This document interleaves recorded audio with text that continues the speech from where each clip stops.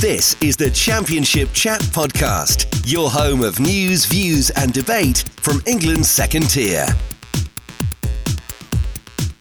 Hello and welcome to the latest episode of the Championship Chat Podcast. I'm your host, Elliot Jackson, and I'm joined as always by George Smith. George, how are you doing? Oh, not bad, mate. Not bad at all. How about yourself? Yes, good, thank you. Busy day on Saturday, out for the entirety of the day in West London with Blackburn Rovers, of course, beating QPR 3-1, as we'll come on to. But yeah, those trips down to London are always very long days, so I was out of the house for about 13 hours, so I'm just about catching my breath, caught up with all the action this morning, as well as feeding duties in parenthood. So it's been a very busy weekend, but yes, I'm all good, thank you. What were you up to yesterday? Not a lot, really.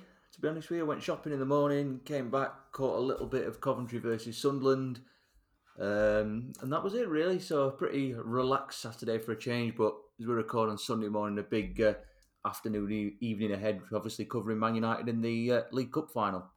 Absolutely, I'm hoping to sit down and watch that one as well. But attention's back to all things Championship, and a busy show to get through today with 11 matches we're going to bring you today. There was no draws in the Championship this weekend, so we're going to try and get through 11 games in as much detail as possible. As always, a reminder to make sure you are subscribed to this podcast feed, which you can find on all your usual platforms, and make sure you're following us on Twitter and Instagram at ChampChatPod24. A massive thank you as well to our sponsors, Cards Accepted, for supporting the podcast this season. If you're looking to take card payments with no contract or monthly fees, visit cardsaccepted.co.uk. They provide a discount on the RRP of all SumUp devices, so make sure you go and check them out. Big thank you to them for their support this season. And again, on today's podcast, it's going to be a busy show as we go through another intriguing weekend of Championship action. This is the Championship Chat Podcast. And we're going to start, George, at Loftus Road, where Queen's Park Rangers began the Gareth Ainsworth era against his boyhood club Blackburn Rovers, just to add an extra spice of narrative into this one. But it was Rovers that came away with a 3-1 victory at Loftus Road, a game, of course, I was in attendance at. We'll start with QPR, because they've obviously appointed Gareth Ainsworth since we last spoke. When we recorded the podcast 7 days ago, Neil Critchley had just been sacked, but Ainsworth came in on the following Tuesday, so we've not had time to give our thoughts on that. So we'll start with QPR. I'm a little bit mixed on it, because I think Gareth Ainsworth's a really good manager. I think he deserves another chance in the Championship. But again, I have to come back to style of play, which was a problem under Neil Critchley, and I don't really see between now and the end of the season how it's going to not be an issue for Gareth Ainsworth. Because if you look at QPR's season, in the summer, they did quite a big recruitment drive, quite a lot of experienced players left. But they signed players for a Mick Beale style of football, which is very possession heavy, which is about technical players, quite narrow, similar to how Villa tried to play under Steven Gerrard, that sort of 4-3-3 with almost number 10s as the wingers. You then leave for Rangers through no fault of your own. You then transition to Neil Critchley, who is a much more pragmatic manager. He likes to have probably 9 workhorses and 2 stars. You need to be disciplined off the ball, because you're going to not have possession for large periods. You're going to be soaking up pressure, which he did so well at Blackpool. QPR don't have the players to do that. You sack him after a poor run of 12 games. You then go to Gareth Ainsworth, who is an even more extreme version of that. Wycombe were the most direct team in the EFL over the last couple of years. Now, I do think it's worth noting that their style of play has improved, or improved is probably the wrong word, because there's no right or wrong way to play football, but it's evolved. That's probably the right way of saying it. But there's still, I think there's some numbers where they've had the least sequences of 10 passes or more in the Championship and League One, and only one team had more in League Two, which I think probably was Steve Evans' Stevenage, who we know as, again, another manager who likes to play direct. So again, you've got a group of players recruited for one philosophy, and you've got a manager that's the complete opposite. Now, I have no doubt that I think Gareth Ainsworth can get a tune out of QPR, and it's a decent fit club-wise. Is it a fit for this current crop of players? No. Now, the counter-argument I would say is he did get the best out of someone like Mehmeti, who've obviously now graduated and gone to Bristol City. So there is some hope for a Chair or a Chris Willock that they can still thrive in this team. Played a 4-2-3-1 at the weekend with Martin up front, Timo Robenham as a number 10, Johansson and field screening. It was Chair on the left, and I've completely forgot who was on the right. Jamal Lowe on the right. Chair went off after 20 minutes, which is obviously a big blow as well. Probably 15 minutes, actually.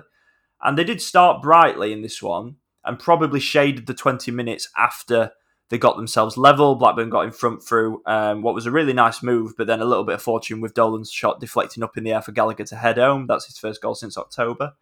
And then the equaliser from Irobonen.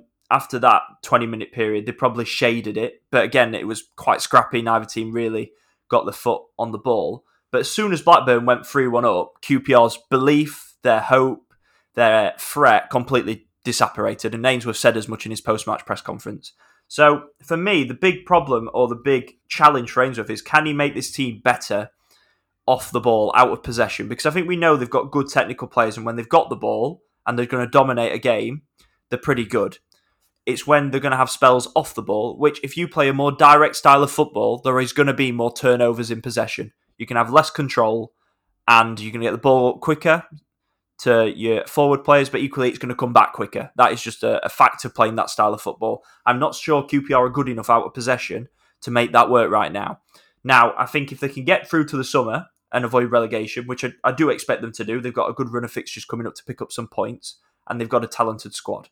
I think he can then adapt that squad, and I think I could see again a similar thing where he's got 9 workhorses and then Cherry or Willock or Lowe, whoever, a couple of stars to win them games like he had Mehmeti at Wickham. My big thing is the teething issue between now and the end of the season, because as I say, the squad was recruited for one style of play, and now you've got a completely different one in Ainsworth. But I like Ainsworth as a manager. I think it's a good appointment, but that transition is not going to be straightforward, in my opinion. Yeah, I think I'd have to echo all of that. First of all, I thought it was a good appointment when it became clear that he was going to get the job earlier in the week. I thought it was smart, it was sensible. He's done a brilliant job at Wickham over the past decade or so. Got them into the Championship, which was unthinkable, wasn't it, at the time? A club of Wickham Wanderers stature to get into the second tier. Obviously went straight back down again, but certainly gave it the best of their ability. And in League One last season, they missed out in the playoff final. The riding high towards the playoffs this time around. So he certainly earned the chance to come back into the Championship, and obviously a club that he holds very close to his heart. But like you said, for some of the reasons, it is a little bit difficult to understand in the way the squad is at the moment. But there's only three and a bit months left until the end of the season, give or take. So this squad isn't going to be together for much longer. So long term, it's probably a better appointment than it is in the short term, you would argue, for what they've got at the minute and where they are as a club at the moment. So I think it has got the ability to be a really good appointment. Gareth Ainsworth, I think he's a really likeable figure. I like him as a person. I think he's done tremendous work at Wickham, as I said, over the past 10, 12 years, whatever it was he was there. You would probably say, outside of Nathan Jones at Luton, it's probably the best job that anyone's done in the EFL, Ainsworth and Wickham. Probably so, the last decade, certainly.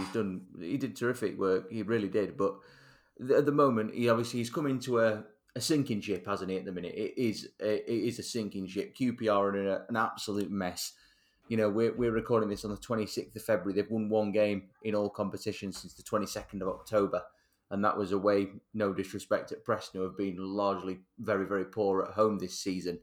So it's been an absolutely turgid run that set in as soon as the Mick Beale situation developed to Wolves back in October. And obviously Neil Critchley couldn't solve it. Gareth Ainsworth can't say he's not solved it because he's only had one game. But you know what I mean? It's an issue that remains unresolved. But the worry for me is out of possession QPR. They look vulnerable. They look really difficult, to kind of come together as a plan and stop the opposition. I think that's being shown now in the amount of goals that they're conceding. I mean, you have to go back to Boxing Day for the last time that they actually kept a clean sheet, and we're now, exactly 2 months past Boxing Day as we record this. So they are leaking goals left, right, and centre. They've conceded 9 goals in the last 3 games, 3 in each of the last 3. They are really vulnerable. The home form has fallen off the edge of a cliff. They've not won at home since the 22nd of October. And at that point, they were absolutely flying at home. They'd only lost 1 game at home up until that point in the season. So there's a lot of work for Gareth Ainsworth to do. But I don't think you can be, you can't be overly critical of him. QPR collectively, yes, because they are in a real rut. They are in an absolute mess. And at the moment, it is hard to see where the next win comes from. But as you've said, the upcoming run of fixtures that they have does potentially create an opportunity to get some points on the board. I mean, in 2 of the next 3, they've got Rotherham and Blackpool, 2 teams beneath them in the table. They've got to win at least one of those 2 games. They have to. They've got Watford at home sandwiched in the middle of that, which is obviously going to be a really difficult challenge where Watford are on the table. But beyond that, they've got Blackpool, they've got Birmingham, they've got Wigan, and they've got Preston. So in the next 6 games, either side of the international break coming up at the end of March, they have got a crop of games where they've got to get something on the board. So hopefully with Gareth Ainsworth, like he said, he's this week he's going to have a full week on the training ground with his players. He's going to get to know them that little bit better ahead of that trip to Rotherham next Saturday, which is going to be a really important game, particularly if Rotherham win their game on Monday evening at Swansea. But it's a real mess for QPR at the minute. They're in a bit of a nightmare scenario. But I think long term, I think Gareth Ainsworth is the right man to take them forward. But it's certainly not going to be a job which you can fix quickly. From a Blackburn point of view, that's 3 in a row for them. They're now up to 4th. Really, really good performance, particularly in the second half. New levels of maturity in that performance. They nullified QPR, and once they got the 3rd goal on the hour mark, they were absolutely in complete control. You didn't for a second think that QPR were going to come back into the game. Now that's a mixture of obviously QPR being in poor form and low spirits, but Blackburn were really, really impressive. And for such a young side as it is at the minute, particularly with all the injuries, I mean, I think a lot of people probably don't realise they're also missing Thomas Kaminski, Daniel Ayala, Scott Wharton, Harry Pickering, Bradley Dack, Ben Brereton Diaz. None of those were involved at all. None of them got on the pitch on Saturday. So to do it with that many key players, the spine of their team in a lot of ways out of the picture, to do that was really impressive. It was probably one of the best 45 minutes of football they played for a while in that second half. Joe Rankin-Costello is playing absolutely out of his skin at the minute. He is the Championship Cafu at the moment. He's playing this interesting hybrid role, very much like how Manchester City use their fullbacks, where he's starting as a right back, of course, in a back 4, but he spends most of his time playing centre midfield, coming into the pitch as an extra player, which gives them extra control. It also suits with Hayden Carter because he's quite good playing that right channel in as a sort of right back / right centre back. And Rankin-Costello, he played a crucial role in the win over Blackpool with the crossfield switch for Thomas, which set up Dolan. And again, the first goal, it's him that's drifting in field, switching the play to Dolan, which created the opener. And then the audacity to pull off that sort of skill in the corner is absolutely sensational. Cross for Gallagher to tap in for 3-1. I don't know if people will know this, but Rankin-Costello was completely frozen out in the first half of the season.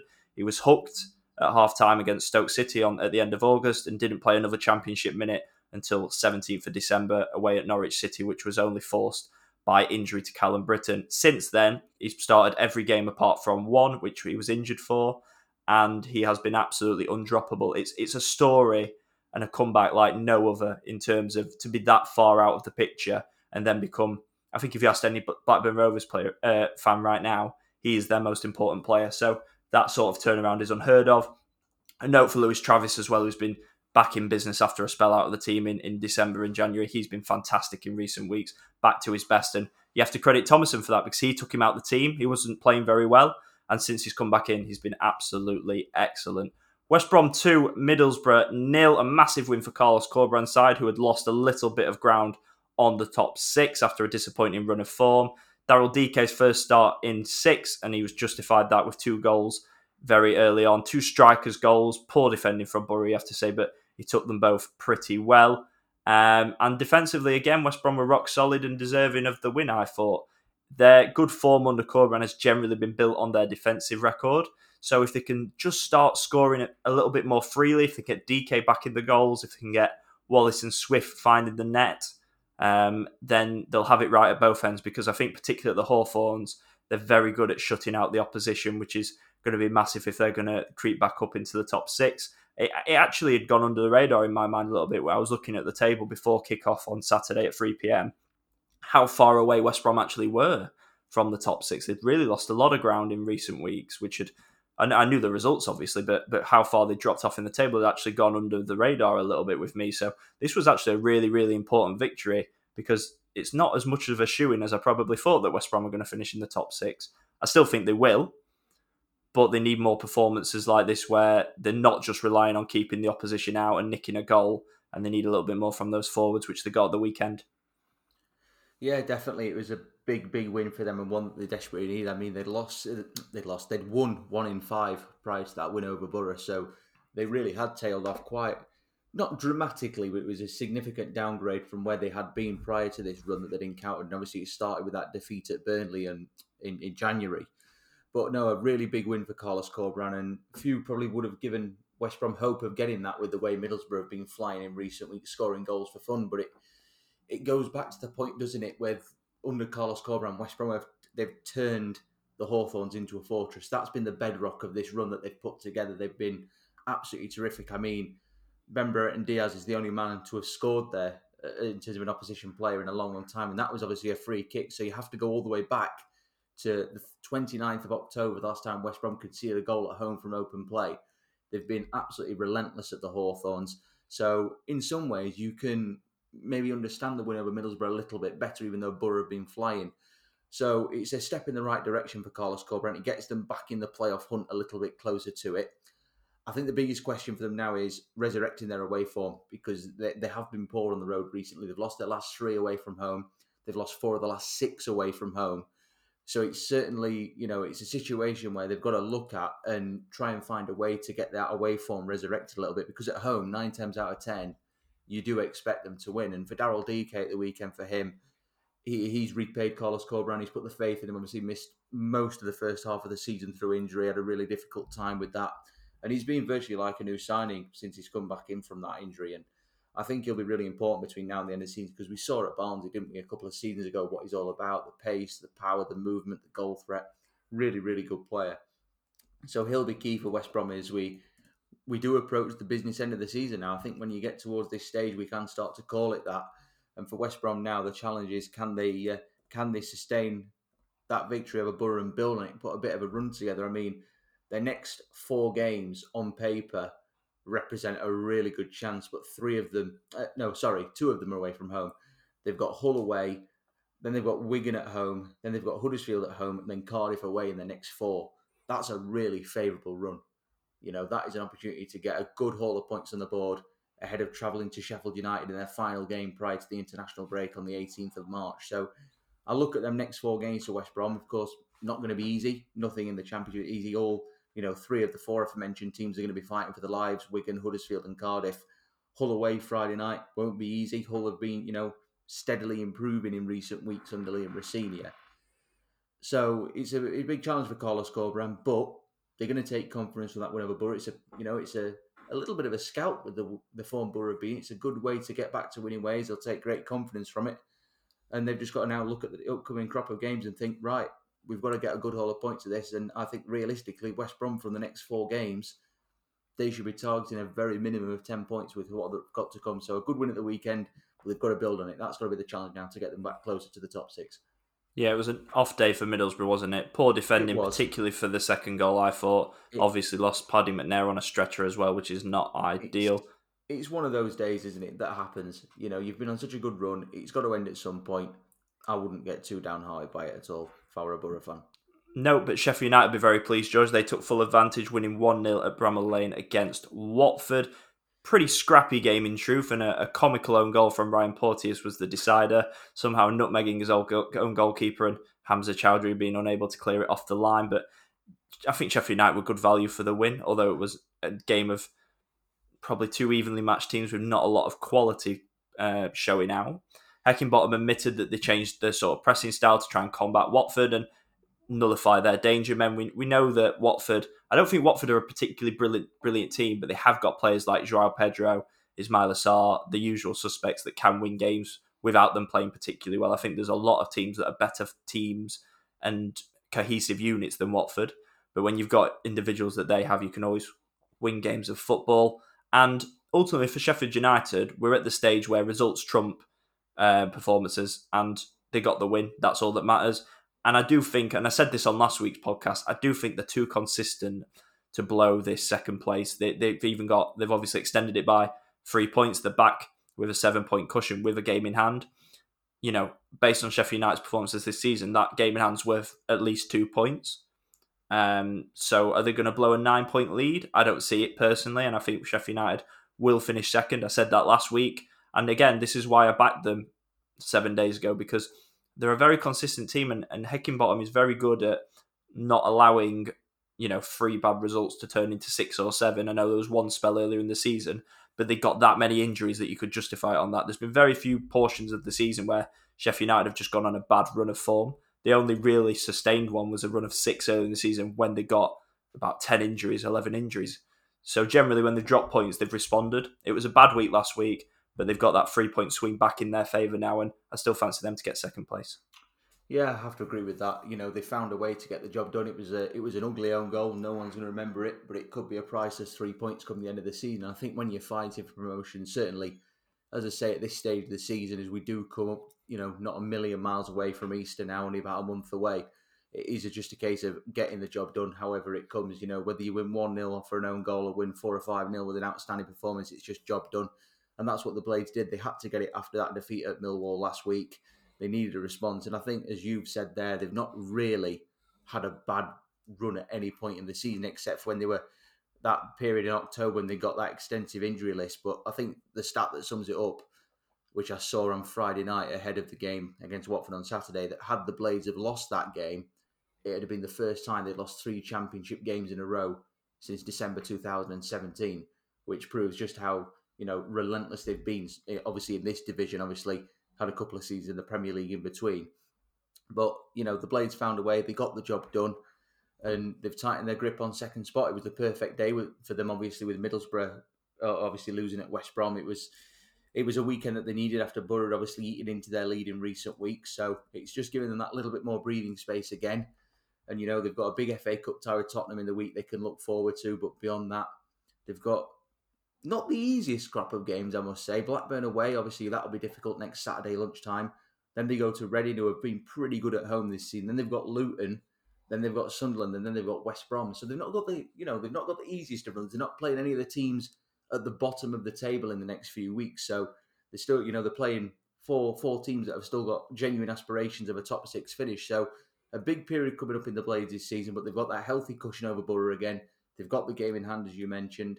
So a good weekend for United. Not outstandingly brilliant, but gritty and determined, and that's what you need to get out of this league, and they got the job done. Absolutely. And Burnley, they keep marching on at the top of the Championship, George. Men against boys, 4-0 win against Huddersfield, and let's be fair, it could have been a cricket score. They were the dominant side. Neil Warnock said that Burnley are the best team he'd seen in 25 years in the Championship, and they're on course to prove that points-wise as well and beat Reading's total despite dropping a few points in the last couple of games. We got Zaroury, Roberts, Brownhill, Obafemi, one from each department, which probably sums up Burnley because there probably hasn't been one star player, but everyone's been an 8, 9 out of 10 rather than a few individuals, and that proved by a winger, a defender, a midfielder and a striker getting on the score sheet. I think the third goal was probably my pick of the bunch. Really nice move, which Josh Brownhill turned in from close range, and it just looked way too easy. It looked like a Premier League team against a League One team in truth. And it could have been a cricket score if Burnley had really, really wanted it to be.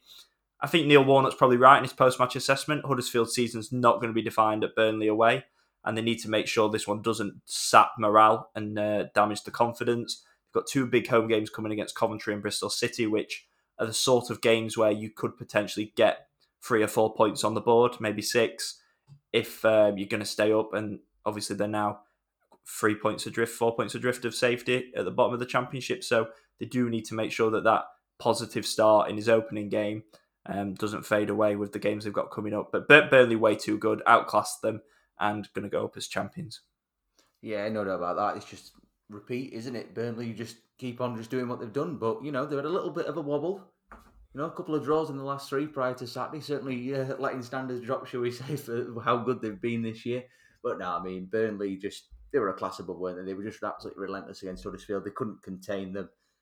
Like you said, they've got goals coming in from all angles of the pitch, which is obviously just going to help and make their case even stronger. As I've said for a while now, I think they've got it in them to go the rest of the season unbeaten. I think they will beat Reading's record of the 106. They're just a class above everybody. It's as simple as that, to be fair. They are absolutely a class above.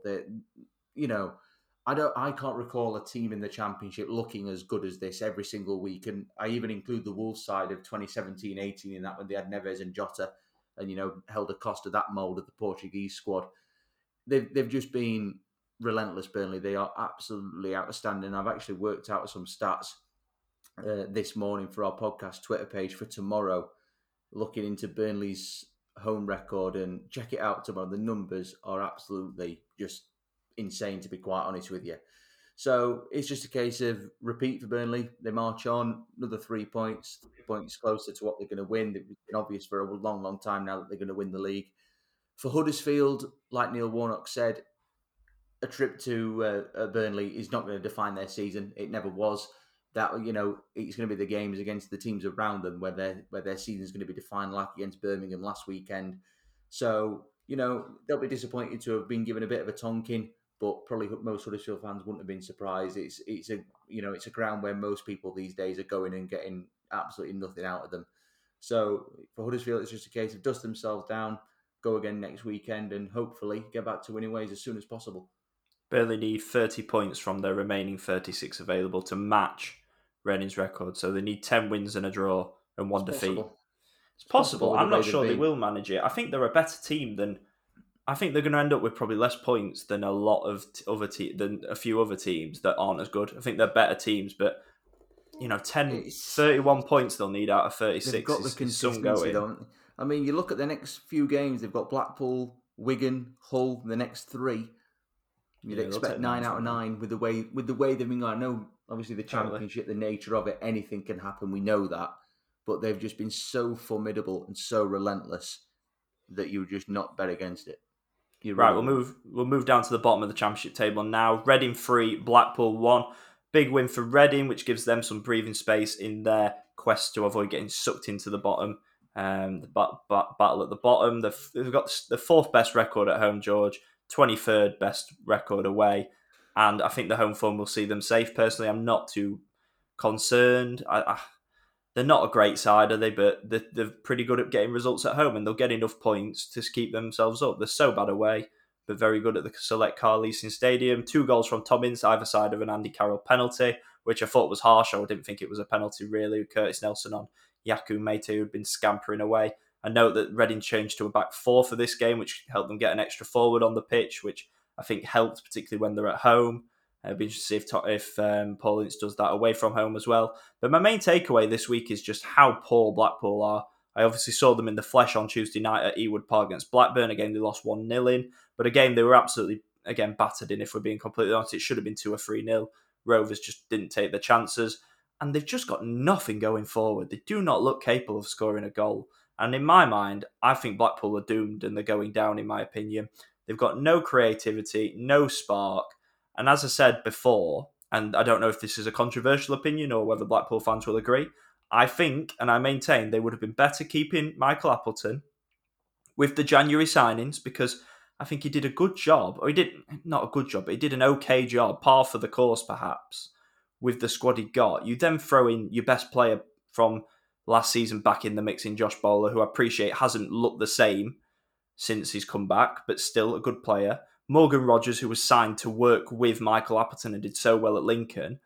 And then you sack him 2 weeks later. I think they would have been better with him than Mick McCarthy, because Mick McCarthy has come in and we've had a few nice sound bites, but he's done nothing in terms of improving them. And I think he's going to take them down. So in my opinion, I think they would have been better staying with Appleton. It's not just hindsight. I said this when he was appointed. And I think that they are a very, very poor football team that don't look capable of scoring any goals. Well, I think I'm going to have to obviously hold my hands up and accept that I got this one wrong, didn't I?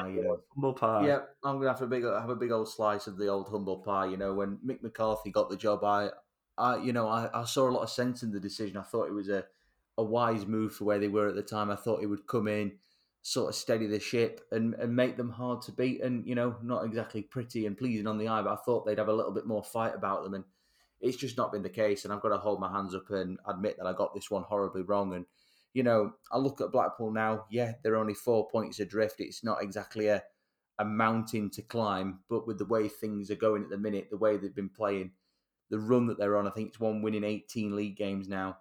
I just cannot see them getting out of it at all. They've been absolutely torrid away from home. You look at the past week, probably with the exception of the game against Blackburn. Stoke at home, obviously they won, but they lost at Swansea, who've been in pretty poor form. They couldn't find a way past Rotherham recently, nor Huddersfield, both at home. Gone to Reading, who, yeah, like you said today, credit Reading, have been very good at home this season. but they got trampled on so easily, I thought, from the clips I've seen and what I've read from Blackpool fans. And like you said, you just cannot envision them getting out of this. We've been saying for a while now that it's probably going to be 3 of probably 5 teams that fall through the trap door. It's proven impossible to think that Blackpool are going to be 2 of the 5 that get out of this, because there's just no signs of any improvement. There's no evidence that they're going to be able to score the goals to stay up. And, if I was to, make a prediction now, I think both Huddersfield and Wigan would stand a greater chance of staying up than Blackpool. I've seen more from them in the last few weeks than I have from Blackpool. So, like I say, 4 points, it's not an impossible mountain to climb. It's only a win and a draw away from getting out of it. But Huddersfield have got a game in hand on them. Rotherham have got a game in hand. Wigan as well. So, the picture doesn't look great, but they've got to find a way. If they are going to stay up, they've got to find a way to turn around their fortunes really, really quickly, because at the minute, there's just no signs of any encouragement that they're going to be capable. So I think Mick McCarthy is going to be, have to potentially accept defeat on this one, because at the time, like I said, I thought it was a decent move for where they were, but it's just been a disastrous season, really, from start until the end of February at the moment. So if they're going to stay up, they've got to bulk their ideas up very, very quickly. But at the minute, there's not really much hope of them getting out of this, you wouldn't have thought. Yeah, I completely agree, and I do echo those sentiments. I do think they're going to get relegated, and I think they've regressed since he came in, if I'm being completely honest. And that obviously only means one thing for Blackpool, and that's heading back to League One. Preston North End 2, Wigan Athletic 1. Preston have won at Deepdale, George. A comeback victory, and it's only the 4th time they've won at home this season. I do think there was a very dubious penalty which swayed this game. Daniel Johnson, he nicks the ball away from Ben Amos, but then he sort of just runs into him. I'm not sure Amos actually makes a challenge. Now, normally I side with the attacker on this and say, well, the goalkeeper's obstructed him or he's played the ball. I don't think he does on this occasion. I think he's just sort of stood still, and there's not a lot he can do about it. And obviously that completely changes the game to make it 1-1. It changes the mood inside Deepdale, which was pretty sour and toxic at half-time. And then obviously Tom Cannon gets his first goal for the club. Really nice ball over the top. Good pace to get away from his marker, and a really good finish to complete the comeback. Now, there's been a lot of talk about Ryan Lowe's future this week, but I have a lot of sympathy for him, and I think Preston North End is a really difficult club to manage.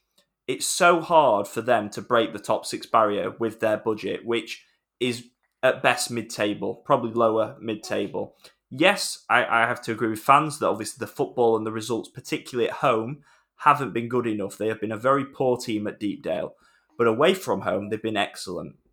Now, when you look at the squad as well, I also think it's an ageing squad where quite a lot of the stalwarts and the people that have been mainstays, like your Alan Browns, like Daniel Johnsons, I think they're probably coming to the end of their time at Preston North End, in truth.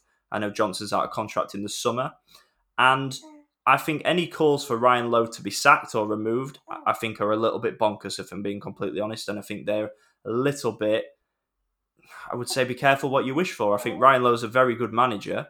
I think the fans have got to be a little bit careful, because it only takes one appointment. Frankie McAvoy, who came in and suddenly had them in a relegation battle.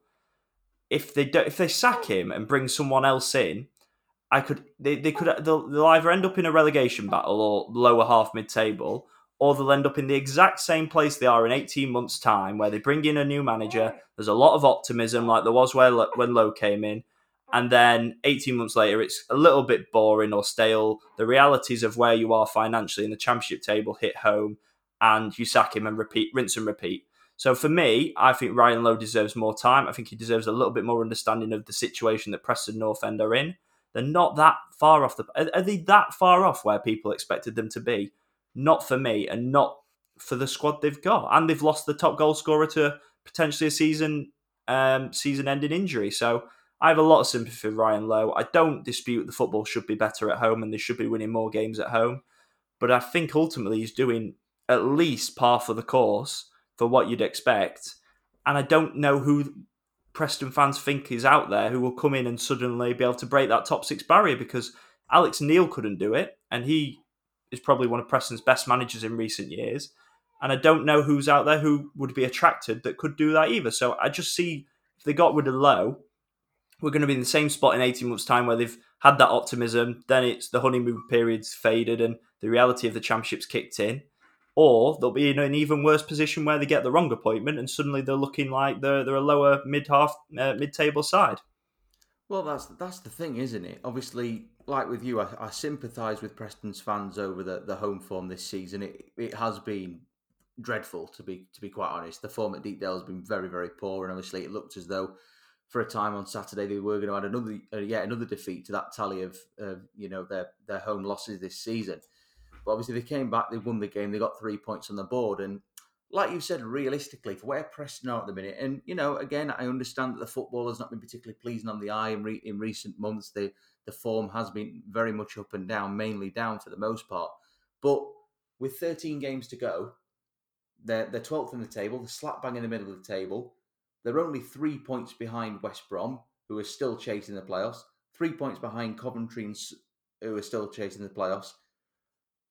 Like you said, where else were they really meant to be this season? Yeah, he came in and had a decent impact last season, Ryan Lowe, but the squad is nowhere near, in my opinion, nowhere near good enough to be expected to be challenging the top six.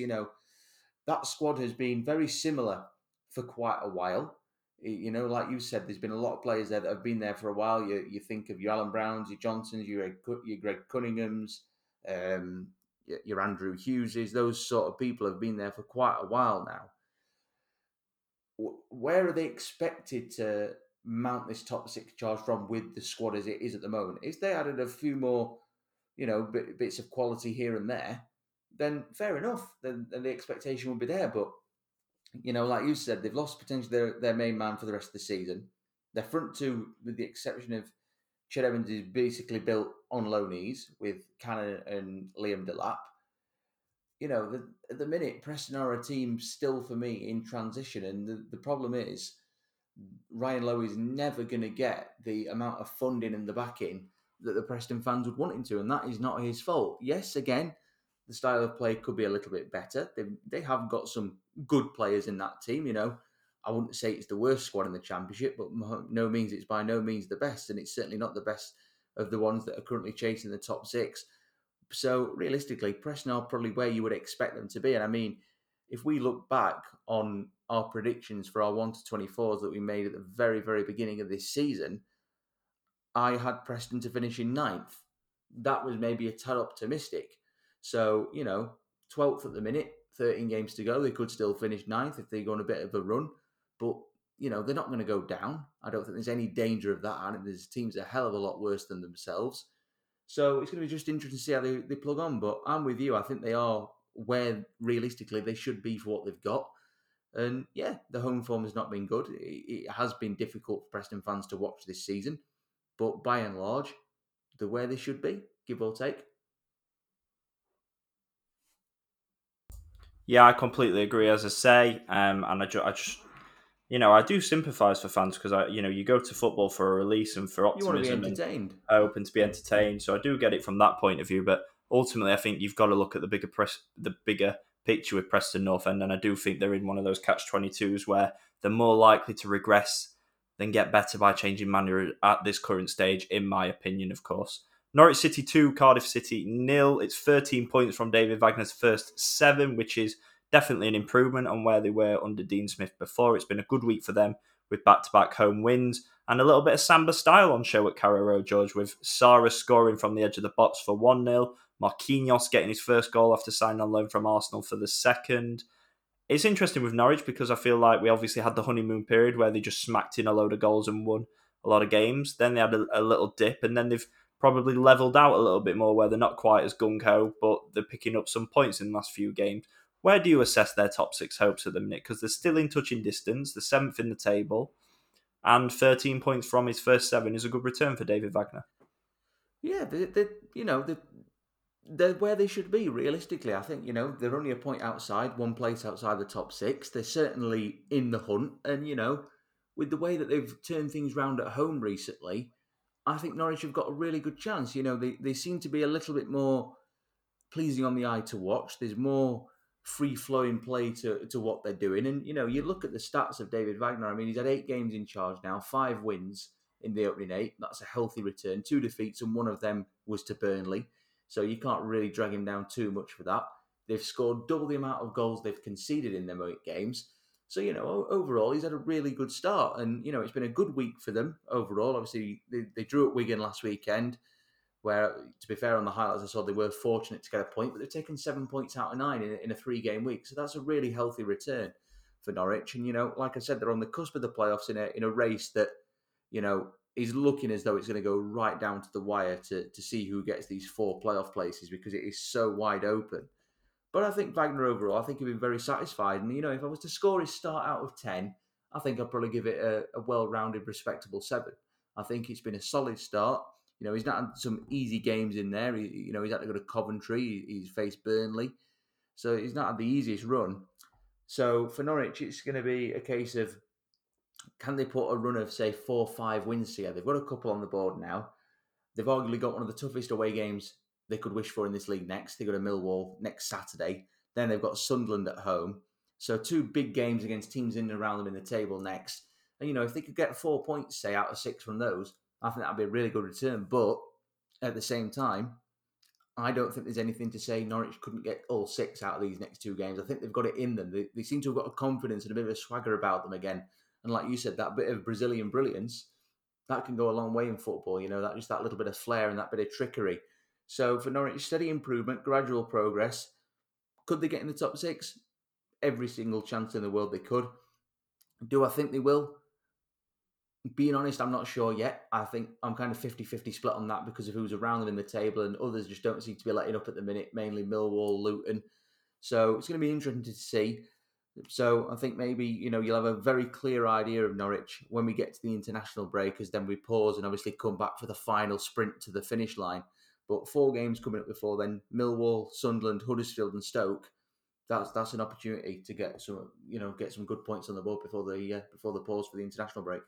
Yeah, I completely agree. I'd probably give him an 8 for the start, because I think they're not far off 2 points a game, which is really good. And equally, you've got to consider where they were, particularly at Carrow Road. The form was really poor, and he's done well in those home games since he came in as manager. Birmingham 0, Luton Town 1. Really good header from Carlton Morris to secure the win here. Really, really good cross from Alfie Doughty, who's been really, really important for this Luton Town side since Rob Edwards came in. And I think it's interesting that his Forest Green Rovers side that won the League 2 title last year heavily relied on width from their wing-backs. It was Kane Smith and Nicky Cadden for them.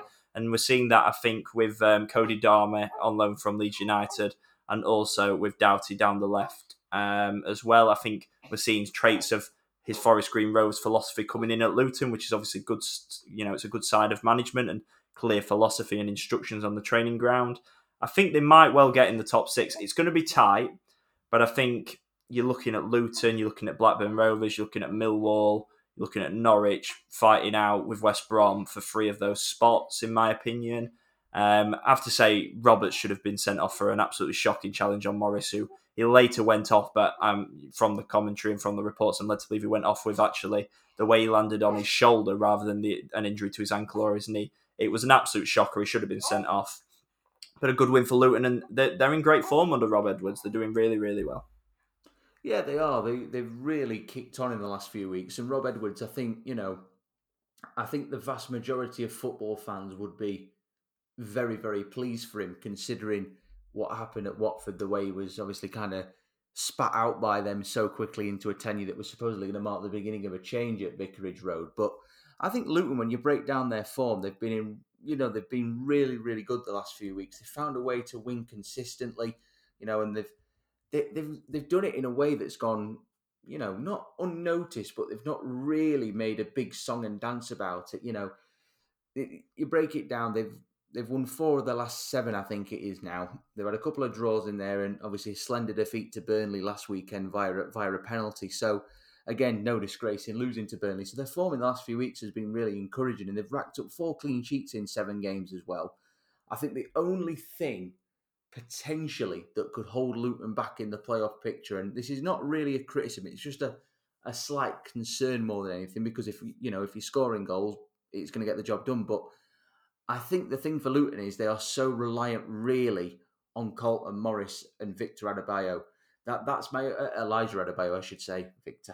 Elijah Adebayo, I meant to say. But without Adebayo and Morris's goals, there's not really been too many players, certainly in the last few weeks, that have been chipping in relentlessly with goals. Obviously, Tom Lockyer scored at Coventry. Pele Rudikin-Panzu got the winner against Stoke in that win at the start of the month. But aside from that, nobody else really is giving Morris and Adebayo a helping hand. And, if you are to lose either of those two for X amount of time, that's going to be a really difficult challenge for Luton to overcome. So I think that's the only concern really you can have for Luton, but they're absolutely flying. They've got the second best away record in the league, the joint most clean sheets away from home in the league. So for me, I think if you literally had to pick out one criticism just to be awkward, which I am being a little bit awkward, I would just say it's if they either lose Morris or Adebayo, I'm just a little concerned where the goals will come from. But aside from that, they march on and, I think they're with a very, very good chance of getting back-to-back playoff finishes. And Rob Edwards, like I say, for what happened at Watford, he deserves this because people are now getting a chance to see what he can do. And it feels like him and Luton is just an absolutely perfect match. Yeah, I think a lot of neutrals are quite happy to see them thriving and him doing well there, given how he was treated at Watford.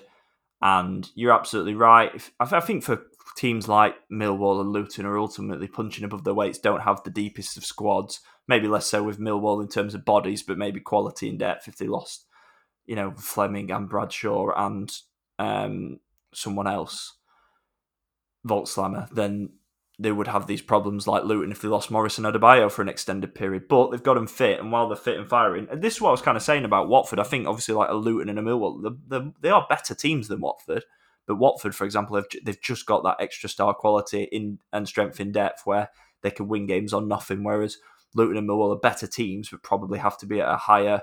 Probably have to have everyone playing at a higher level in order to win the games. About them in the sense that they're hardworking. They're really just a determined set of players.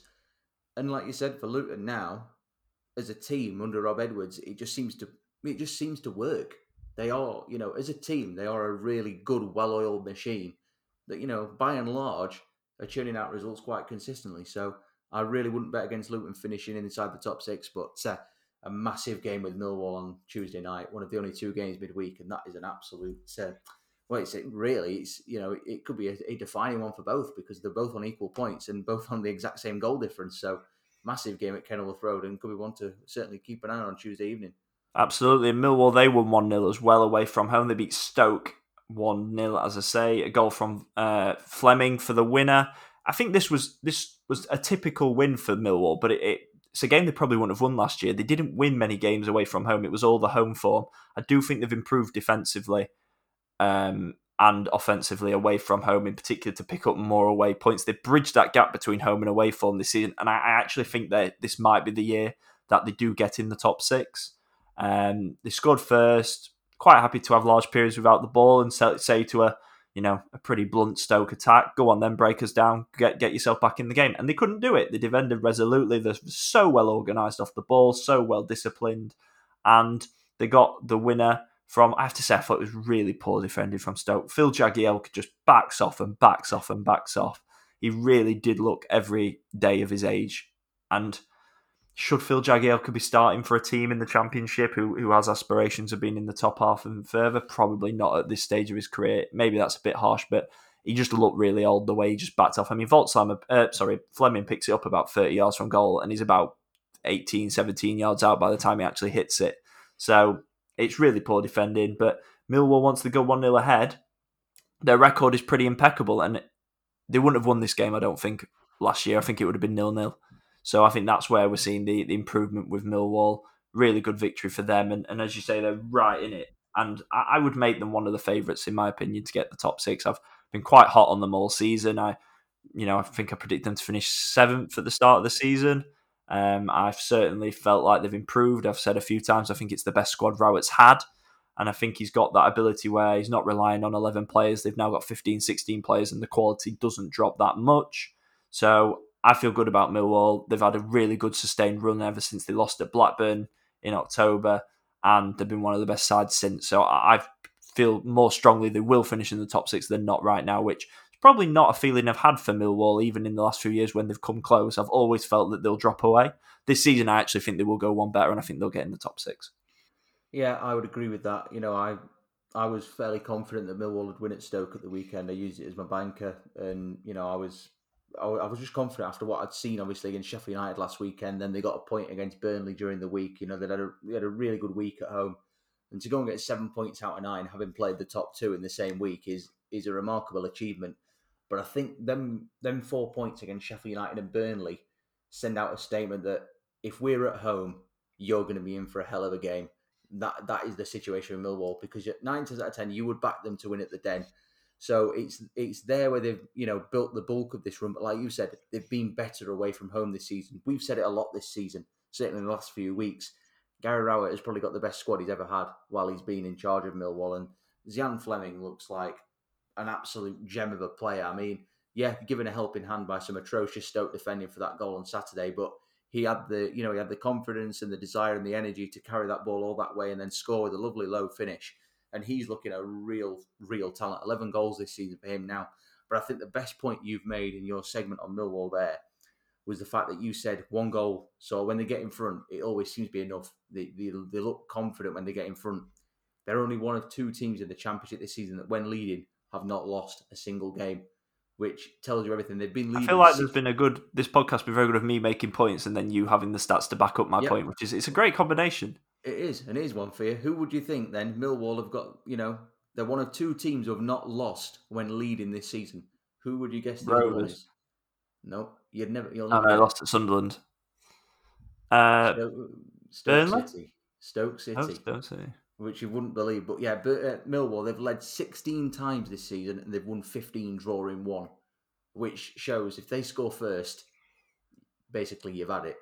So they are really proving difficult. But as I said a few minutes ago when we talked about Luton, Millwall obviously go to Luton on Tuesday night. That is a massive game. That is a really big game for both. If Millwall could win that as well, that would be a remarkable 10 days or so for them. And then they've got another big playoff game at the weekend, Norwich at home. So they've got 2 big games this coming week, Millwall. So, Luton away, Norwich at home. I think you'd be pretty content with 4 points from that if you were a Millwall fan. And then they've got Reading away and Swansea at home in the 2 after that. So it does get a little bit easier, certainly on paper. So Millwall doing really, really well. They're flying. They're obviously, in the top 6 currently. They've had a good 7 days. But a big game with Luton on Tuesday night that, could, be pivotal in both teams' seasons. Yeah, 2 teams with contrasting fortunes this week now. Coventry City, they beat Sunderland 2-1 to make it 3 wins in a row. I think Victor Gyökeres, I was having a discussion about this yesterday at Loftus Road in the press room. I think he's the best striker in the Championship. In terms of, he can do everything. He would be he's the striker that I would sign as a Premier League club to bring up. Because I think he's system proof. I think he can play off the left. I think he can play off the right. I think he can play as a lone striker. I think he can play in a 2. I think he's got pace. I think he can play in transition. I think he can play as a predatory 6-yard box striker. I think he can do a little bit of everything. And he's 24 now. He's out of contract in 2024. So Coventry have realistically got to cash in or sign him up to a new deal in the summer. And I think if I was a Premier League club, I would be signing him up. I think he would be the priority for any Championship forward.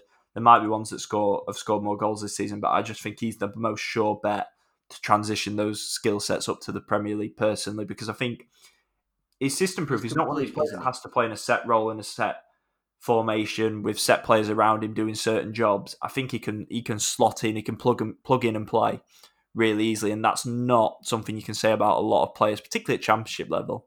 So I've been really, really impressed. He scored obviously what turned out to be the winning goal here. Jamie Allen's had a good week as well with a couple of goals at Rotherham and then, of course, scoring as well against Sunderland at the weekend.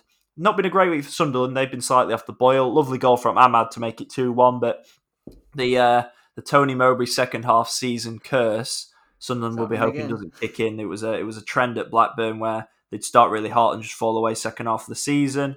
Obviously, again, Tony Mowbray's been talking about the fact they'd be a really good team if they had 2 more strikers, being Ross Stewart and Ellis Sims. He's not wrong, but they are going to have to find a way to deal with that because they've only got Joe Gohard. So I have a bit of sympathy for them, but it's not going to fix and get them in the top 6 ultimately. So I think they might just fall short, Sunderland. I think because of those injuries. I probably agree that I actually think they might finish in top 6 if they got those 2 strikers, but it's ifs and buts and they don't have them ultimately. So I think that they'll just fall short, in my opinion. I think the squad will run out of steam. I think they've relied on the same quartet pretty much in attack, and they're going to have to for most of the season, with Pritchard the only other option really to come in to that forward line. So bad week for Sunderland, good week for Coventry, and that puts them right, both teams in the mix. But I think Sunderland will finish above Coventry, but I think Sunderland will drop short of the playoffs.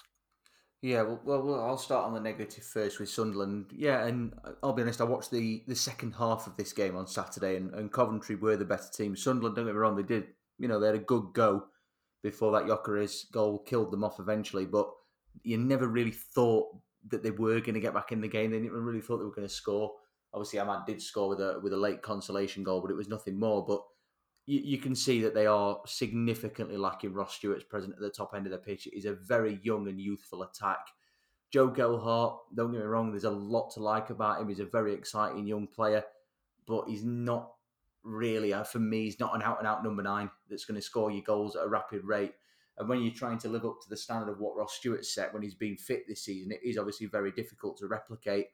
So it's not been a great week for Sunderland, obviously losing at Rotherham as well, being held to a point by Bristol City last weekend, 1 point out of 9, against, not the most difficult crop of fixture, but certainly by no means the easiest as well, kind of middle of the road. But for Coventry, an excellent week for them, isn't it? I mean, three wins in a row now for them, the first time they've managed that this calendar year. But I echo everything you've said about Victor Gyökeres. He is, without doubt, the best striker in the Championship. There's no doubt about it. He's just got everything that you could wish for in a striker. And, you expect him to score every time he goes onto the pitch. He's absolutely banging the goals in. And, what I think is remarkable when you said he could easily get into a Premier League team. And immediately I'm thinking he could be perfect for Burnley to lead their line. When they get promoted next season, it'd be ideal for them. But, the numbers that this guy has churned out since the beginning of last season, he's got 42 direct goal contributions in the league alone.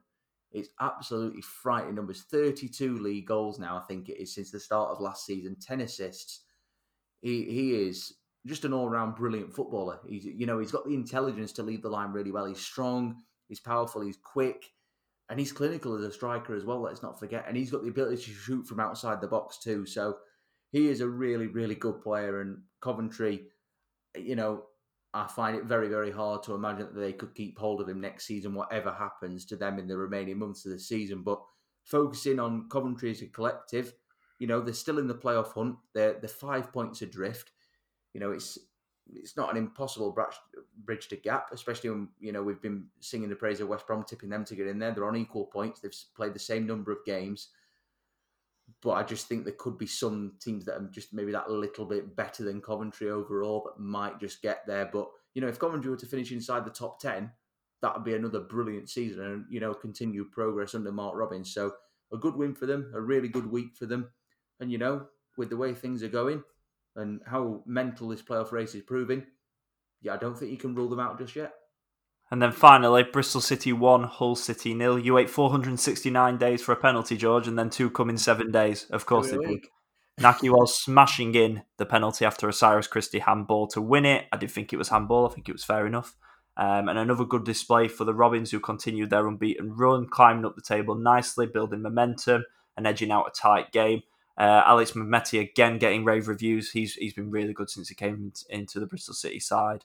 One of the best players at Sunderland, where they drew last week, and he was pretty much the star man, created the handball incident which Wells smacked in. So really good run from Bristol City that they've continued, edging out a tight game, keeping more clean sheets, which is the thing we've spoke about so much with them over the last 18 months. And I think they marked 2 years of Nigel Pearson this year, so that team's changed a lot from the first team, I'm sure, that he put out 2 years ago, and we're starting to see the shoots of recovery, if that's probably not the right term, but we'll go with it anyway. Yeah, I know what you mean. There's been gradual growth, hasn't there, in the last few weeks of the season? That's a better way of putting it, gradual. I think it's 9 games unbeaten now in the league. They've not lost a league game this calendar year. They're only one of 3 teams that are actually yet to lose a league game this calendar year, I think, in the Football League this season, which proves just how well that Bristol City have been going. And, they got a helping hand with a penalty at the weekend against Hull, but they found a way to get the job done. And the strange thing for me is Bristol City have been on such a brilliant run in the last few weeks. I seem to have been typing out really positive tweets on the podcast page for them. Another game unbeaten, but they don't really seem to have gone anywhere in the league. That's the daft thing. They don't really seem to have moved very far. They're still 13th in the table. They're still in the bottom half. But I think, you can see that the signs of improvement have been evident. And, they've beaten a Hull side that have been on a gradual improvement in the last few weeks. They've got the job done there. And, hats off to Nigel Pearson for the dancing. Absolutely superb that was. If you've not seen it, go and get it, check it out. That was absolutely top quality content. All is rosy in Bristol City's garden at the minute. And I think, as we said last week, it's a case of how can they kick on next season to mount a really good playoff charge. I mean, the playoffs this season, it's not out of the question. They're only 9 points off. Too many teams, though, isn't it? It's too much traffic. There's a lot of traffic to get through. There's going to be a hell of a lot of things that would have to go their way, and they'd still have to put a formidable run of wins together, opposed to, winning a couple and then drawing one like they've been doing. But, if they keep going as they are, just try and stretch this unbeaten run a little bit longer, they are going to continue to climb, albeit slowly. But, a lot of the focus in the summer is, of course, going to be on Alex Scott. Are they going to be able to keep him? But, at the moment for Bristol City, things are looking really nice for them. And, they've got the luxury of an FA Cup tie in Manchester City to look forward to in midweek. So, there's a lot to be happy about at Ashton Gate at the minute. Absolutely. And that rounds off this weekend's Championship action. This is the Championship Chat Podcast. On to our shocks and bankers now, George, for the upcoming weekend. There's a few games in midweek littered in, but a full slate next weekend. What have you gone for as your shock and your banker this weekend, please? Well, my shock, I'm going to start at the very beginning of the weekend, and I'm going to go for the Friday night game, and I'm going to go for Hull at home to West Bromwich Albion. I know Hull have, stumbled a little bit in the last few weeks. West Brom got a really important win against Borough, but West Brom's away form has just been a little bit iffy in recent weeks, to be fair. And Hull haven't been doing bad at home, so I could potentially see Liam Rossini's side pulling off a bit of a scalp in that one on Friday night. In terms of my banker, I'm going to go with the league leaders to continue their ferocious pace at the top. Burnley, they're away at Blackpool. That's one of those games where it would take an almighty shock for something to happen. So I just can't see it with the way Blackpool are playing at the minute. Burnley on fire, and I'd be very surprised if the Clarets didn't add another 3 points to the tally at Bloomfield Road. I've got two separate selections, which is always nice. My banker is Middlesbrough to beat Reading. I know Middlesbrough. It'd be that. What? Sorry. I knew it'd be that. I knew it. Well, yeah. Let's be fair. It's probably the best team at home currently. Apart from Burnley, Reading's away form in the Championship, and Reading's away form is absolutely atrocious. So that's got to be my banker. Middlesbrough, I think, will bounce back. They generally have done when they've suffered a bump in the road since Michael Carrick came in through the door. And Reading are just absolutely abysmal away from home. As I said last week, the worst team in the Championship away from home if you split each team into two at home and away. And then my shock, I'm going to go for Huddersfield to beat Coventry at home. A home game for Neil Warnock. They need to be picking up points at home. And Coventry, win 3 and lose 1 tends to be how they run at the minute. So I could see them dropping points here. And I think Huddersfield, these are the sort of games Warnock's got to be targeting. If he says his season's not going to be defined at Burnley, which is absolutely correct to say, it might well be defined by games like Huddersfield against Coventry at home. So I'm going for Huddersfield to beat Coventry as my shock. And my banker is Middlesbrough to beat Reading. And that marks the end of this week's Championship Chat podcast. Please make sure you are subscribed to this podcast feed wherever you get your podcasts from, and you'll get the latest episode from us every single week. Follow us on Twitter and Instagram at ChampChatPod24. Huge thanks, as always, to our sponsors, Cards Accepted, for their support this season. Go and check them out at cardsaccepted.co.uk. Thank you for listening, and we'll catch you next week for another episode of the Championship Chat podcast. This is the Championship Chat Podcast, your home of news, views and debate from England's second tier.